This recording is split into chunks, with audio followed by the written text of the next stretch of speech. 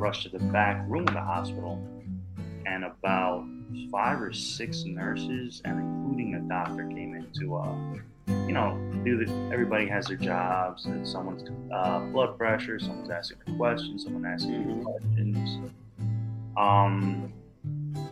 I remember this one nurse, and this is where me thinking that my panic would die down just took a left turn. This one nurse leans over to Daniela and she goes, this is happening. There's nothing we can do to stop it. And I broke down at that moment. What was supposed to be a joyful event turned into this day that I didn't even want to experience because it was just not going to happen.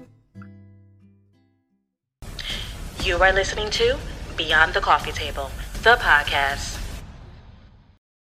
Ladies and gentlemen, what's going on? This is your host, Terry Glenn Harris, and welcome to a brand new episode of Beyond the Coffee Table, the podcast. Listen, I'm so excited about my next guest here with me today, this morning, this afternoon, tonight, whatever time you're listening to this podcast episode. I'm so grateful and thankful and excited about my next guest. As you can hear, I'm saying guests with an S, plural, because I have two people who I have gotten the chance to know, and I am thankful to have gotten the chance to know. One who I met when I was working for the school district, and of course, he's directly connected to her, so I met him through her, and it's been, positive and just rewarding altogether. He is a current police officer. And I'm not going to tell you the city. If you know him, then you know what city he's a police officer in. And that's enough for that. And then she is someone who I used to work with when we were both working for a local school district. So ladies and gentlemen, here to share their story in an episode called The Rainbow After the Storm, I would like to welcome to Beyond the Coffee Table, the podcast, Mr. and Mrs. Saul and Daniela Bonita. Thank you for having us on. That was a beautiful introduction. It's good when the people you're introducing enjoy the introduction. Saul and Daniela, again, thank y'all so much for taking the time out of your day, taking the time, away from togetherness and, coming on the podcast to tell your story. Saul and Daniela, how long have the two of you, I know, but for the audience, the listeners, how long have you two been married? We've been married for 4 years now. 4 years. Yes. Daniela, now the people can't see the look you just gave him, but she just gave him a look like, how long we been married, babe? How long we been married? I always go 5 years just to be safe, and I'm always corrected. It's 4 years. It's 4 years. Okay. It was 4 years back in June. Yes. We've been nice for 4 years, but we've been together for 9 years. It'll be 10 years. Our dating anniversary will be next March. Okay. 10 nice. years in time though, so that's important. And the fact that you still remember anniversaries like that shows you're with your person. Oh, absolutely. Because some people are like, oh my gosh, we've been married 4 years. It feels like 40 years. Like, that's all. I get it, yeah. But that's not you. So that's a good thing. That is a good thing. So you've been married 4 years. What brought the two of you together? You want me to go? You can answer that. So we met in college, and we actually had a couple of classes together, and we never talked or anything like that. I just saw him coming into class like anybody else. And then it was just one March, it was the middle of March, and we just sparked up a conversation, and the conversation turned into a 6-hour conversation in the library. And ever since then, it hasn't stopped. It's just never stopped. Yeah. So y'all were talking when you should have been reading and studying. She had a class or two. I did not. My fault. Your parents must be proud. They must be. We made it. And that's what counts. And got those degrees. So that's what counts. Yes, sir, we did. They didn't waste their money. So that's a good thing. Not at all. Now, we all know what tradition says when it comes to getting engaged. Go ask my dad and, get on one knee and the male asks the lady. But we also know that it is the year 2022 and tradition is so far gone and out the window. Not necessarily a bad thing because people are starting their own traditions. So I'm just going to be safe and ask, who proposed? So speaking of tradition, I actually did go the traditional route. Okay. I asked not only her father but her mother for their blessing. Afterwards, I let my parents know of the intentions that I had with Daniela, that I was serious, that I was looking to purchase a ring. And we had a trip, I believe it was back in 2016, down to New Orleans, Louisiana. And it was one night, we were bar hopping. I had the ring in my pocket and I was scared to death. And we were walking alongside of the Mississippi, and it was a beautiful park down near the Steamboat Natchez. And I, quote unquote, had a toe pain. That was my get on my knee. Because we were walking all day long. I was in flip flops. And as soon as I got on my knee, pulled the ring out, I didn't even finish my question, and she was already saying yes. Yeah. Wow. I didn't She knew. Oh, Listen, at least that's because once you drop down to one knee, they already know what it's going to be. So the jumping up and down and the yes. That was so that's good. exactly what happened. Because ladies, I don't know if you know this, but whether we've talked about getting married a million times or we've talked about getting married once, will you marry me will always be the scariest question a man will ever ask to a woman. Because we know, but we don't. Yes. Yeah. And he described it exactly how myself, and I'm sure thousands and millions of other men feel out there. We know, but we don't. When he proposed, he was so nervous, and we had talked about marriage and like our lives for so long that it shocked me that he was so nervous. But he kept saying afterwards, "What if you said no?" And I'm like, I would never say no. I know who I we've been together for a long time. I love you and all, but he was nervous. Yeah, because we don't know. You could have been mad with us that morning and, like, I'm going to take this all day. So we don't know. Well, that is beautiful. And, so much time is spent planning an engagement, the right ring and where am I going to do it? What am I going to say? So that is awesome. And to do it in New Orleans, I mean, engagement, great food, great weather. Absolutely. The vibe is impeccable. And that's always awesome. And then you remember it forever. Mm-hmm. Yeah. So, it is clear that you made it down the aisle because you said yes. And we talked about y'all are married for 4 years now.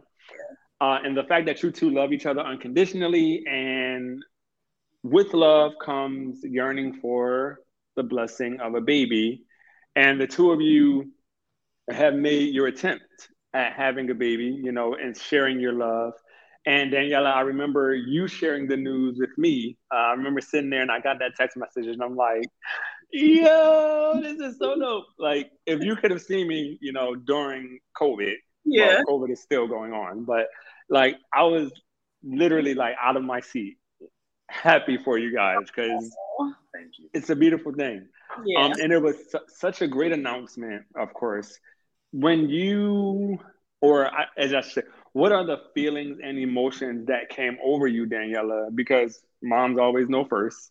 When you saw that initial pregnancy test, I was speechless. I was so happy, and I remember I tested and it was positive, and I was like, oh, I shouldn't tell him yet. I should wait and surprise him, like plan it out. But I literally ran downstairs to him, and I just was like showing the thing in the air, and he, he's like, what? And then he sees it and he's like, oh my God, this is a blessing. This is beautiful. We were overjoyed. We had no words. It was just, and I talk a lot, but we had no words. I was speechless. It was everything that we wanted at that point, because we've been married, I think, for like a year and a half, 2 years, and we've been trying for a while, and then boom, it happened. It was the biggest blessing. Wow, that is beautiful. And that joy, it really is joy that you feel when you are like, we're gonna be parents. And then it's like, yo. So Saul, what was your reaction when she was waving that pregnancy test around and you were able to see the plus or the word pregnant or whatever, and you were like, I'm gonna be a daddy? What was your reaction? I was happy. I was beyond happy. I was okay. We did it. It works. Mm-hmm. It does work. It's in there. So I was beyond ecstatic. I was very happy. Awesome. And as I don't know if you listeners can hear, but they are very in tune with their families and their parents. So what was the reaction from the family? Oh my God. His mom, we actually told his parents first. Mm-hmm. His mom was crying. Mm-hmm. I actually had bought like a pair of boots, baby boots. Yeah. I remember they were gray, and I just was like, oh, I tried to be so nonchalant because I didn't want to give it. And she opened it and she's just looking at us, and she immediately started crying. I mean, it was like real tears coming down her face. Joy. They weren't stopping. She was like, oh, I'm so ready to be a grandmom. And then we told my parents, and they screamed, and they were happy. His dad was happy. Everyone was happy. We had a lot of support. It was just joy all around.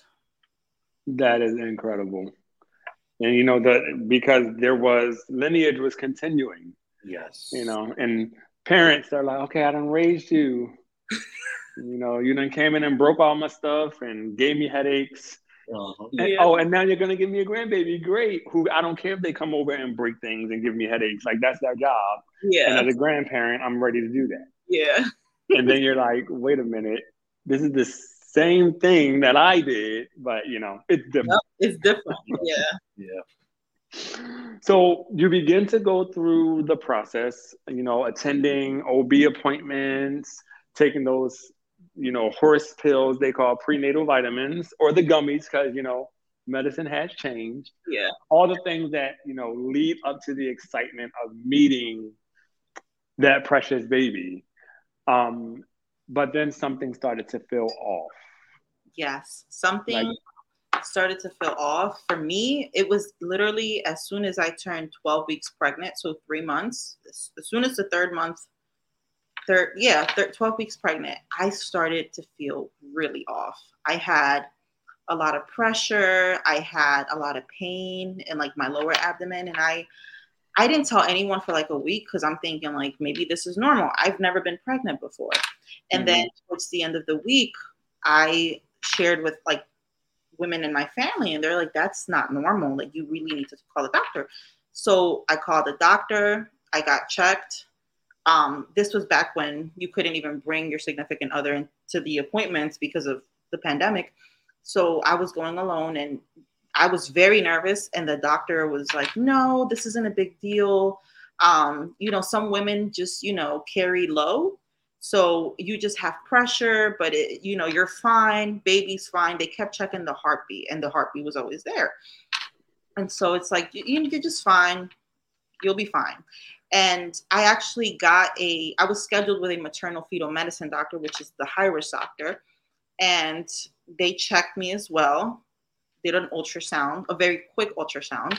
Heartbeat's there. You're good. It's just the pressure that you get with pregnancy, baby, you're carrying baby low, you'll be fine. As the weeks progressed from 12 weeks to 18 weeks and 5 days, the pressure got worse. And we used to always take walks in the afternoon. We used to walk the dog together, and it wasn't even far. It was just around the block, 10-minute walk.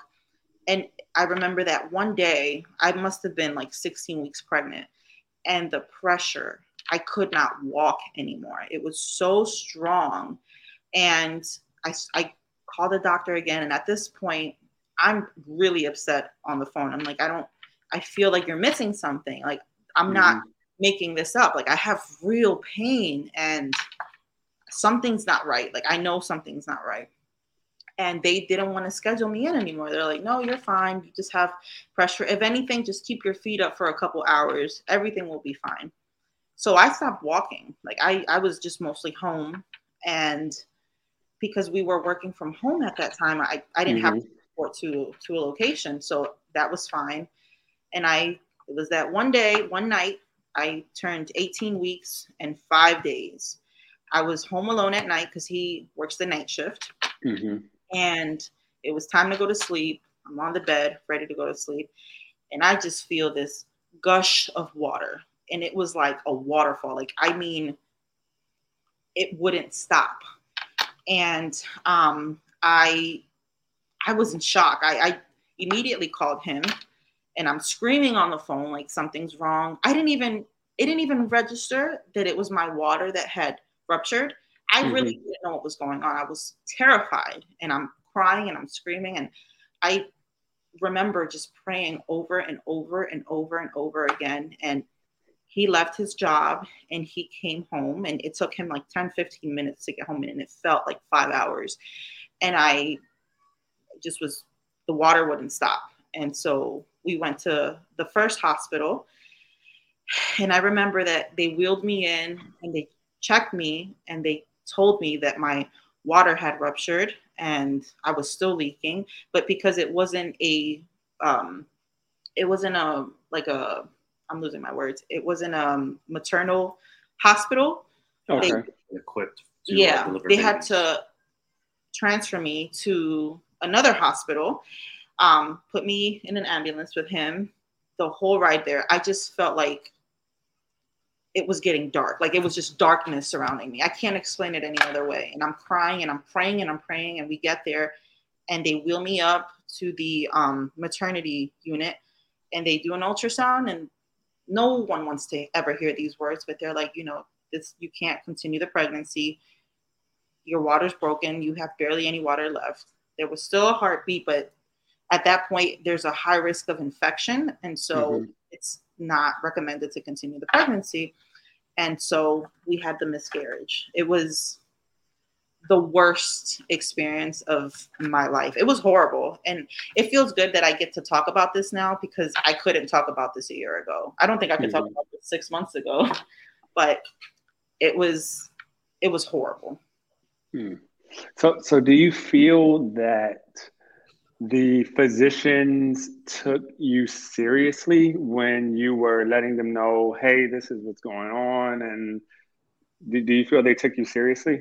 Absolutely not. I think I had the worst care ever. I did my part in following up so much every week. I mean, I was blowing up their phone. I was calling the regular OBG, and I was calling the maternal fetal medicine every week. I was speaking to the managers. I was speaking to the secretaries. I was speaking to the doctors at some point, the residents that they had, and no one took me seriously. And then when I did have the one appointment at each office, they did such a quick check on me. Looking back, they didn't even check my cervical length or anything like that to see what was really going on. They didn't even address my concerns. They just checked for the heartbeat, and that was it. And I mean, I had some real things, some real issues going on that could have been prevented. The worst part of it all is that, looking back, we could have had a full pregnancy had the doctors taken me serious. So I feel like we did not have the right care at all. They just really did not take us serious. All right. They didn't provide the care that they took the oath to provide. Exactly. We're in a state where everyone's talking about accountability. And I feel that accountability needs to be taken, especially if you are someone who is responsible for that guiding of life into this world. Accountability needs to be taken. Yes. And it doesn't matter if I walk into your office and I'm pink or blue or white or gold or yellow or black or Spanish. I should be treated with the same care and respect that you would treat anybody with. Yep. And it sucks that race always has to come into play, or color always has to come into play. But I do have to ask, do you feel that some of your calls and things weren't taken as serious because you're a woman of color, and women of color are supposed to be these strong, courageous, resilient, even though you are, but it's like, oh, they're strong, they're courageous, they're resilient, she's got it. Do you feel that any of that may have played a role? Absolutely. And it's so sad that it took this for me to realize, because before this, all of my appointments with like medical providers were fine. I never really had any concerns. But I mean, the way that they talked not that they were disrespectful, but they saw how nervous and concerned I was. They saw me walking through the door, how I literally would have to hold my belly because I was in such pain. And they didn't care. They just simply didn't care. And I honestly feel like it had to do with race. And it's unfortunate that plays into it all. Right. Well, I'm sorry that you had to experience that. And prayerfully, after, because the OB gets word. So prayerfully, they thought something, or they're doing something in that office so that this doesn't continue to happen to families. And I can't even say just the women, because it's not just you, it's the family. And speaking of Saul, watching your wife go through this and laying next to her as she's telling you how she's in pain and things don't feel right, how did it make you feel watching her go through this and you had no control over anything? It was frustrating. It was number one, it was the height of the pandemic. So it could only be her going into the buildings for these appointments. I would go with her and wait in the parking lot, which made me feel like a taxi driver almost. Like I wanted to be there. I wanted to talk to these doctors as well to get to the bottom of why my wife was feeling like this. And there was always a barrier. There was always a secretary or someone else answering the phone who would give us the runaround. And Daniela would go into these appointments and would be out within the hour or within a few minutes at times. And it was frustrating. And just hearing her vent to me that there were various times where she went to these appointments and she didn't get past the front desk. That's not right. Right. We talk about systemic racism with my career field, which is perfectly normal to address. There's systemic racism within the medical field. And that has to be addressed, and that has to change, because no family should go through what we went through. There shouldn't be barriers, and it shouldn't come off as a problem to speak to a doctor with our complaints. It should be check in, speak to the doctor, and look for some solutions. But we didn't get that on numerous times. It was very frustrating. But what went through your minds as the thought of becoming parents began to turn dark, as you were explaining, Daniela, when you were in that ambulance and you're on your way to the other hospital, and it just started getting dark, and then they give you that news? You want to go? Sure. It was it started off as any other night. I'm getting ready for the night shift. I had it easy I was gonna have it easy that night. I was gonna work in the office, so I didn't have to deal with the stress of the streets. I was just gonna answer a few phone calls, do some paperwork, and everything usually dies down around 2 a.m. That was what I was looking forward to. I had my coffee, I had my chips, I was ready to go. I get the phone call, and it's not uncommon for Daniela to call me while I'm at work. I don't always answer because I'm dealing with the public. But when I do, I get back to her. But I was literally just logging in to the computer, and I get a phone call. Oh, this is a bit early for Daniela to be calling me. Early for me. My normal hours are throughout the night. Right. So I answer the phone call. I'm like, hey, baby, what's going on? And she's screaming. And all I heard or was able to comprehend was that she was leaking a lot of fluid. I was like, okay, this isn't normal. So I'm like, being a positively minded person that I am, like, all right, you know what, baby, I'll be right there. I'll take care. We'll get you. I'll be right there, right next to you. But if we gotta go to the hospital, go to the hospital. That's fine. Give me 10, 15 minutes to rush back home. Looked over to my supervisor. They let me go. I left everything and I just got in my car and beelined it up back home. I got home as quickly as possible. Mm-hmm. And I rushed upstairs and it was a puddle. I'm like, okay, this is serious. So I'm like, all right, let me help you get dressed, go downstairs. My car's still running. Get in the car and we go to the closest. There were about 3 hospitals that are near us, but one is really, really close to us. So I decided, okay, I know they have an emergency room. I've been in plenty of emergency rooms, so I'm like, all right, this should be easy. Let's get her in, let's get her taken care of, and let's relax. This moment of panic is going to pass us, is what I was thinking at the time. Drive up. I'm still in uniform. I never changed, so I was still in our uniform. I run up to the security guard, and I just blurted out, my wife's water broke.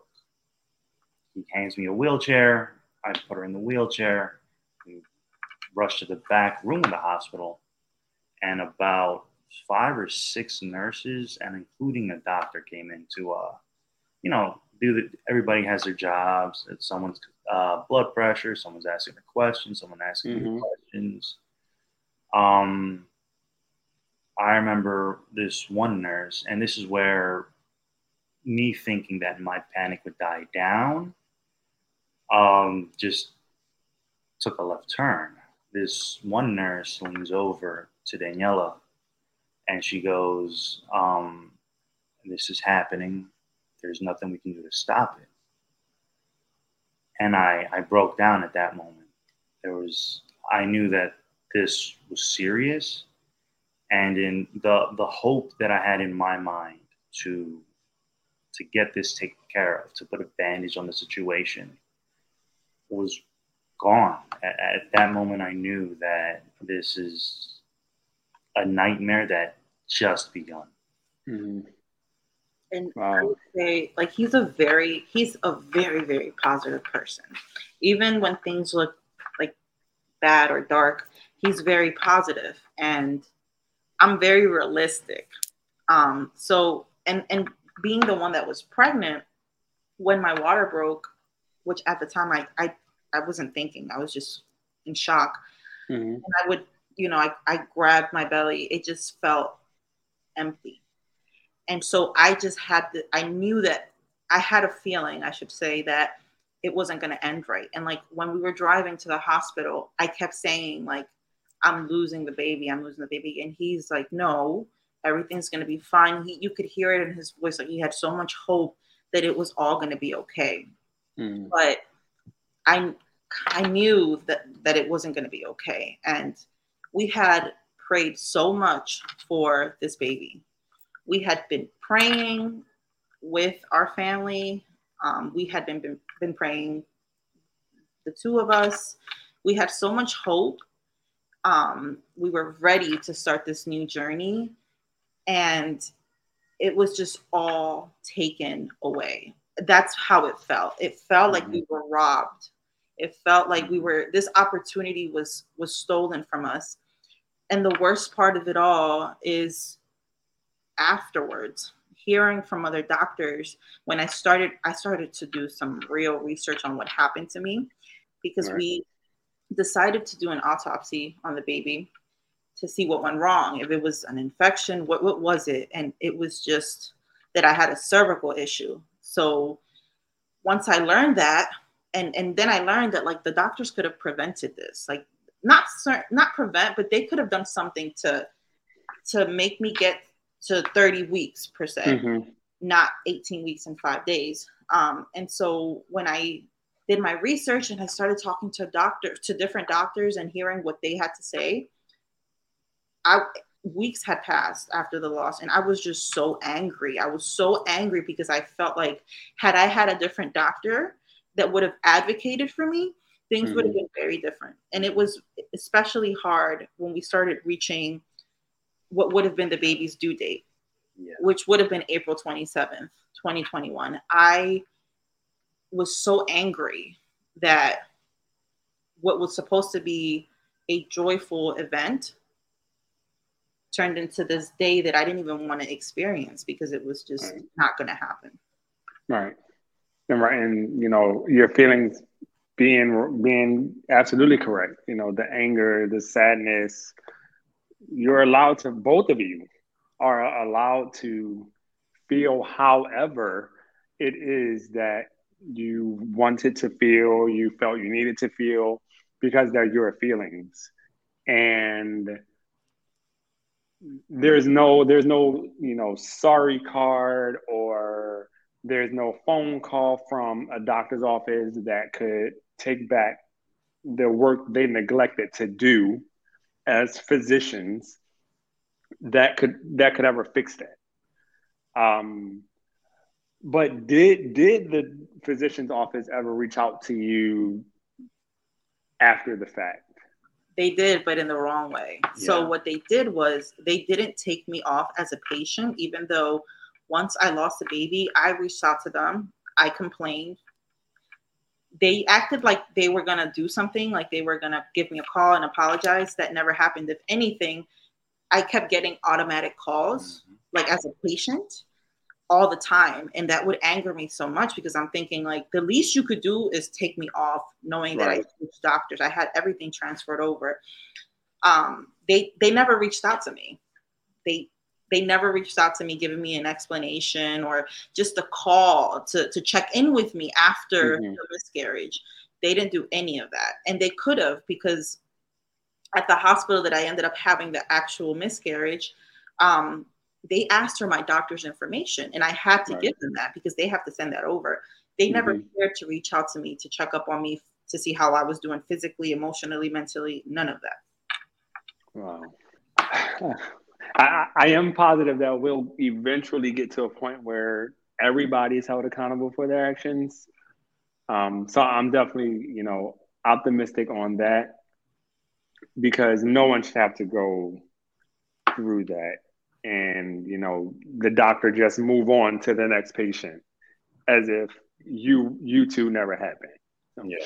Now, going through all of that together, and then, having to turn around because you've made the announcement. Mm-hmm. So now people are going to begin to ask, oh, how is it coming along? And you don't want to have to answer those questions, of course. So what was it like to have to break the news to those you previously shared it with that the pregnancy, had been terminated? It was brutal.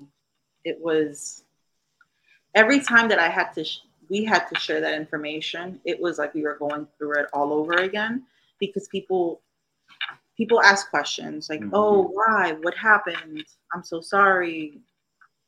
People ask and people want to know. And it's like every single time you break the news to someone, you have to explain what happened, or you feel like you have to explain what happened. And now you're experiencing this all over again, especially because we broke the news to everyone in like the next social media. Yeah. And so we had to follow through. I didn't want people reaching out to me and telling me, oh, another month, you're almost there. It was really hard, and it changed the way that I did things moving forward. I will add on to that. It was very difficult, but I was very thankful that I was at work, obviously. So when I left to go pick up Daniela, I would call periodically back to work, just giving them updates like, hey, I don't think I'm coming back to work tonight. This is serious. And I would just give them little snippets here and there. And I did call my supervisors, and I let them know what happened. And my platoon was very, very supportive of me that night, of us that night. One of my old partners actually came to the hospital to drive me home to change, to come back to the hospital. We were going to be there for a few days. And they did. This was during a time where vacation is very restricted. It's a restricted vacation when this happened. My supervisors were more than willing to work with me to keep me at home and not at work, balancing me taking approved vacation time and sick time so that I wouldn't get in trouble. And also individual people that I work with reaching out to me, letting me know that they went through similar situations with their spouses. And it didn't hit me until I saw them in person when I went back to work. And it just felt, it felt comforting. It was very comforting to have not only your support system at home, but, and obviously you for Daniela, Terry, but just having people at work that truly do care about you, and just knowing that you are going through this horrible situation, but the support system at work, that second family that is there truly comforting you and looking out for you, that can't be understated at all. Yeah, because you spend so much time at work. At work. You know, people are like 8 hours of a day, and it's like, yeah. Lot. And that's the 8 hours awake. And for you, Saul, it could be 12 hours, 14 hours, 16 hours. Yes, sir. Yes, sir. You know, it's like your eyes are open the majority of the day at work, not at home. So it's definitely, you know, comforting and refreshing to know that you both had that support system and still have that support system. And then I know your parents were there, you know, for you all, and just loving on you and letting you know things will be okay, and that this isn't it. You know, there's going to be something else that happens, and your story is going to be able to help so many people who are going through it, have gone through it, may go through it in the future. But it'll also bring awareness that, I remember I heard that girl say, I can't remember her name, but I remember I heard her say on that one podcast about getting the runaround and how she wished she had said this and that. And I'm going to say this because I remember she said that. So, yes, you know, that is, it's never easy to go through anything tragic. However, it's like when you are able to, you know, finally talk about it and let it be a story that someone else can take and can, you know, begin to advocate for themselves if they don't have someone to advocate for them. It kind of, you know, just begins to make peace in the universe, if you will. Absolutely. Because someone got to hear it. And, you know, someone could be going through it all alone and not have a husband who's supportive and parents and friends, and they're just alone in their own little bubble.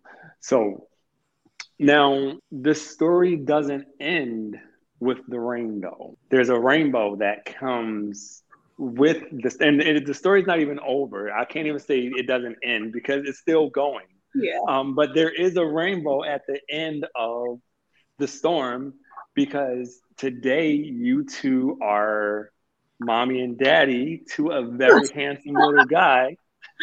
Thank you. Yes. Thank you. Yes, we are. Thank you.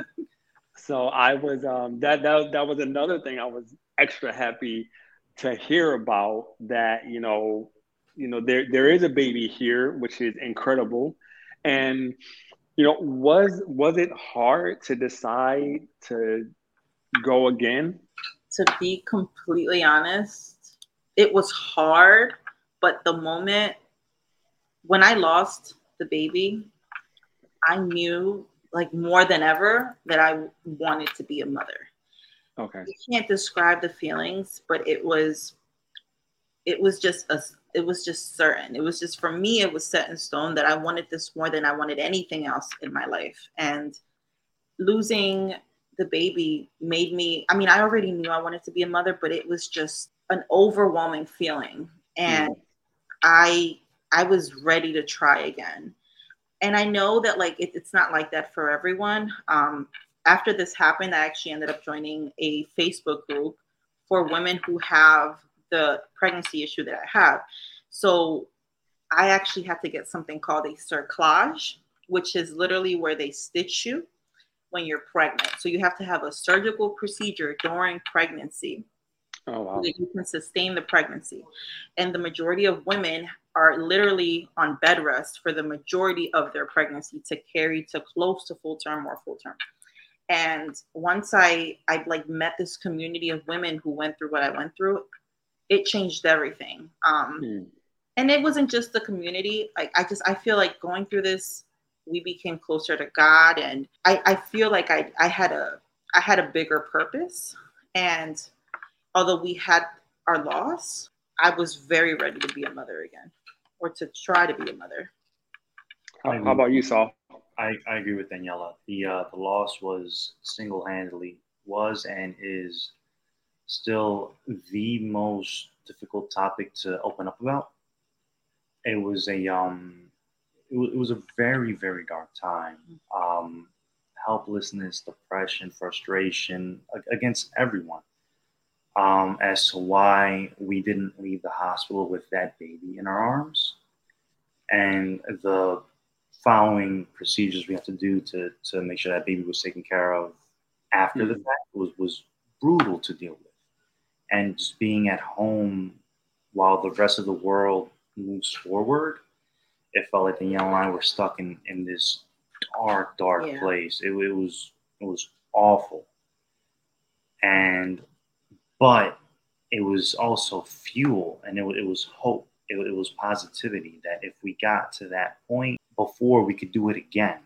And we decided to try soon afterwards, just out of pure love for each other, and to know that we were determined to create a family.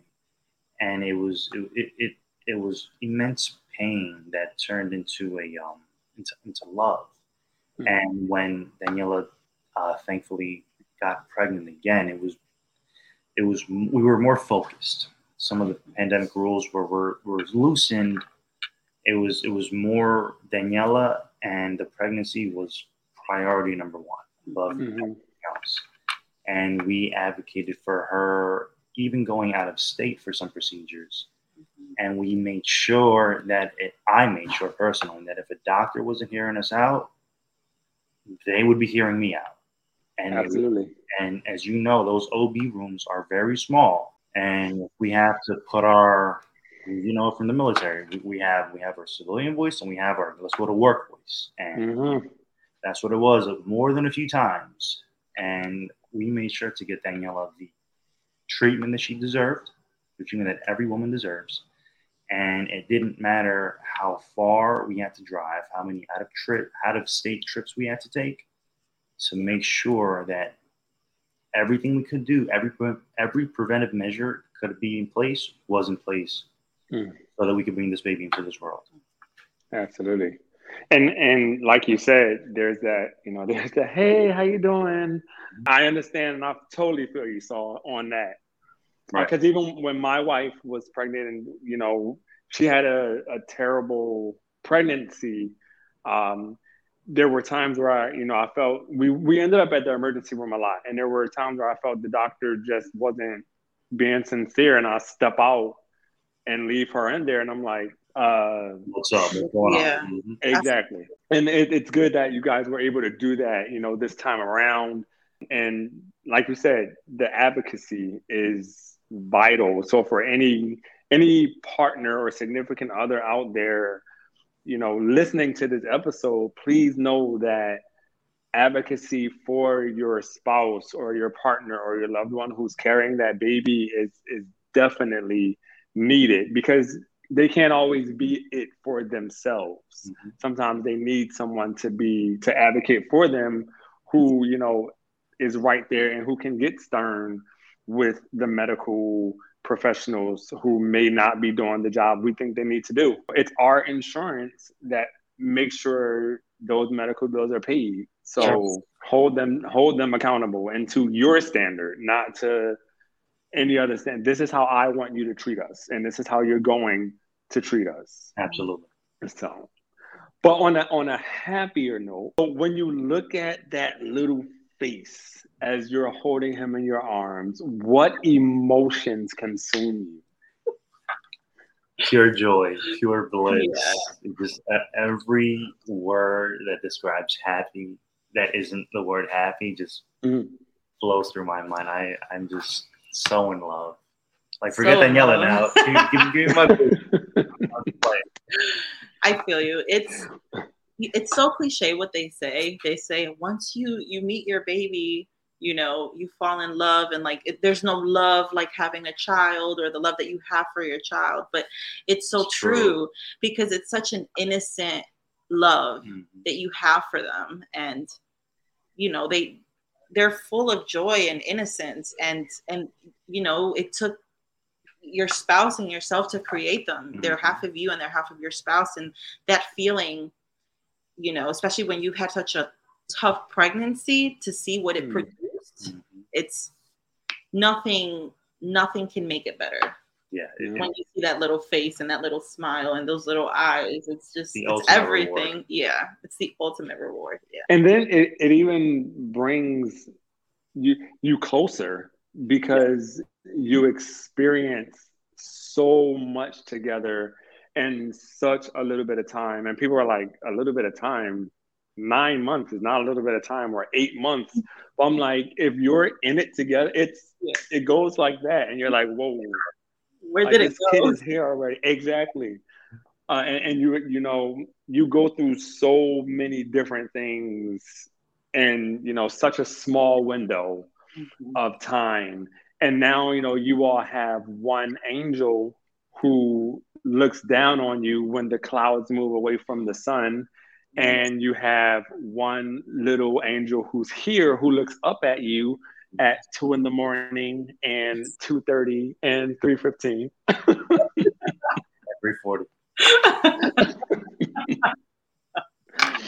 So, you know, the journey, it was very tough and very traumatic for you. And now, then you had another journey where it produced, you know, a physical fruit. So you have heavenly fruits and you have physical fruits. And I'm happy that the two of you made it through all of that, because it could literally break some people, but it didn't break you. It kept you. So if you could share some advice with people who may be going through something similar or who have gone through something similar, what would that advice be? I would say after I had the miscarriage, I felt like a failure. I felt like it was all my fault. And I'm not in that place anymore. And I feel like there must be so many other women who feel that as well. So many other, you know, women and men who feel like they failed their family, like they failed their spouse, like they failed the baby that they lost. And it's really not our faults, you know. I had to forgive the way that I was thinking before to be able to move forward, because I felt so guilty. I felt like my body disappointed me. I felt like my body failed my baby. And I had never felt like that before. And it took a lot of forgiving myself. If I had to give advice to other women, give yourself grace and don't blame yourself for what happened. As harsh as it sounds, life goes on, and this only makes you stronger as a person. And if you're with a spouse or boyfriend or partner or significant other, it only makes you as a couple stronger. You rely on each other and take it day by day, but you get stronger. And for our point of view, being the man of the house, being the provider, being the security, it was a feeling of hopelessness. There was depression was on the table. We were in a dark place. But my advice would be, those emotions are normal. You didn't fail your family. You didn't fail your wife. You didn't fail your child. You did everything you could. Sometimes these things happen. And despite all the negative feelings that come through your mind, going through whether it's church or therapy or just venting to a friend, you will get out of that dark place and things do get better. This opportunity, this experience that we went through made us stronger, made us closer, made us appreciate life that much more. And it's awful that it happened that way, but I'm thankful that I was there for Daniela, that Daniela was there for me, and that if someone else is hearing this, you're going to be okay. Be there for your wife, be there for your family, and cry and let out your emotions. Let out your emotions, and you'll feel that much freer, and that weight will be off of your chest so that you're able to fill that void with love, with positive, with positivity, positive thoughts, whatever that may be for whoever's listening to this. Things do good. They do. Yeah, and especially that cry part, because as men, we're told we're supposed to be trees and just strong. I'm like, but trees cry. If you've ever walked past a tree and you've seen this stuff called sap that comes down out of the trees, I'm like, listen, it's either going to produce rage and anger, and you're going to take it out somewhere the wrong way, or you can just cry, get up, and do what else you got to do after that. But definitely that cry piece, and that's for everybody. Absolutely. So last question before I let you two get back to your beautiful baby. This is not directly connected to the interview. It's just something that new that I'm doing in this season of the podcast. What is one thing you wish people knew about you that most people do not know about you? I'll go first. I feel like people don't know that I feel like I have to be in control of like situations. I wonder if that sounds right. Whether it's work or whether it's anything that we have coming up, an event or whatever, I like to be in control. Like I like to plan things out.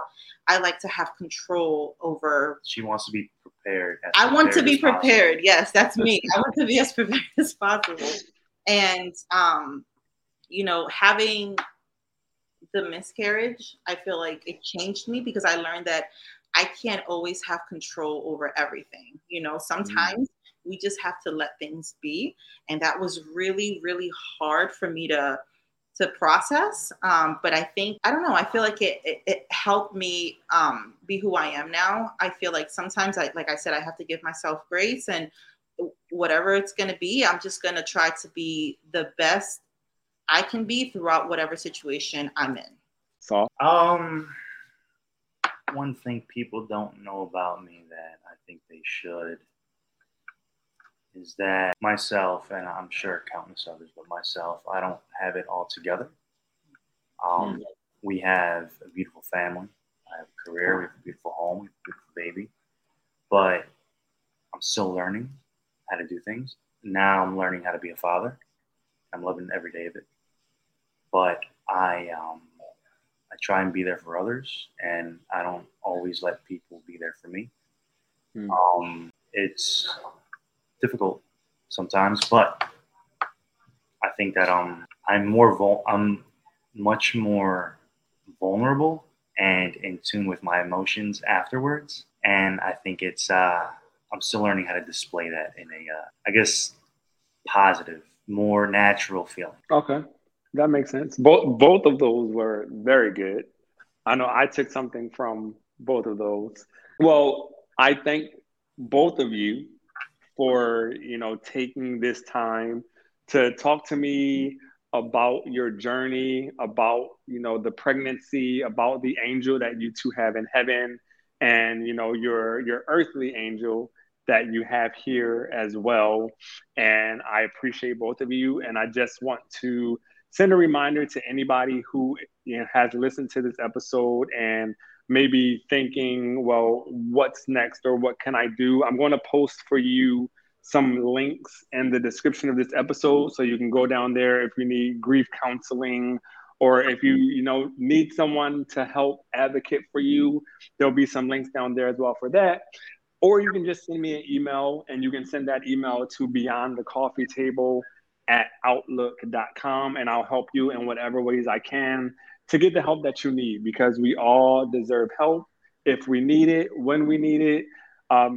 For those of you who are listening in America, this is America, and that is some of the things that this country was built on. And then for those of you listening in other countries, I'll try to help you in whatever ways I can, from where I am.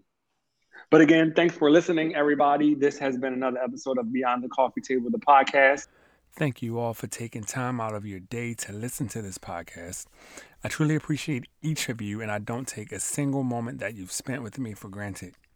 And all you do, be sure to do it with respect. Remember, the key ingredient is love. And until next time, I wish you nothing less than peace.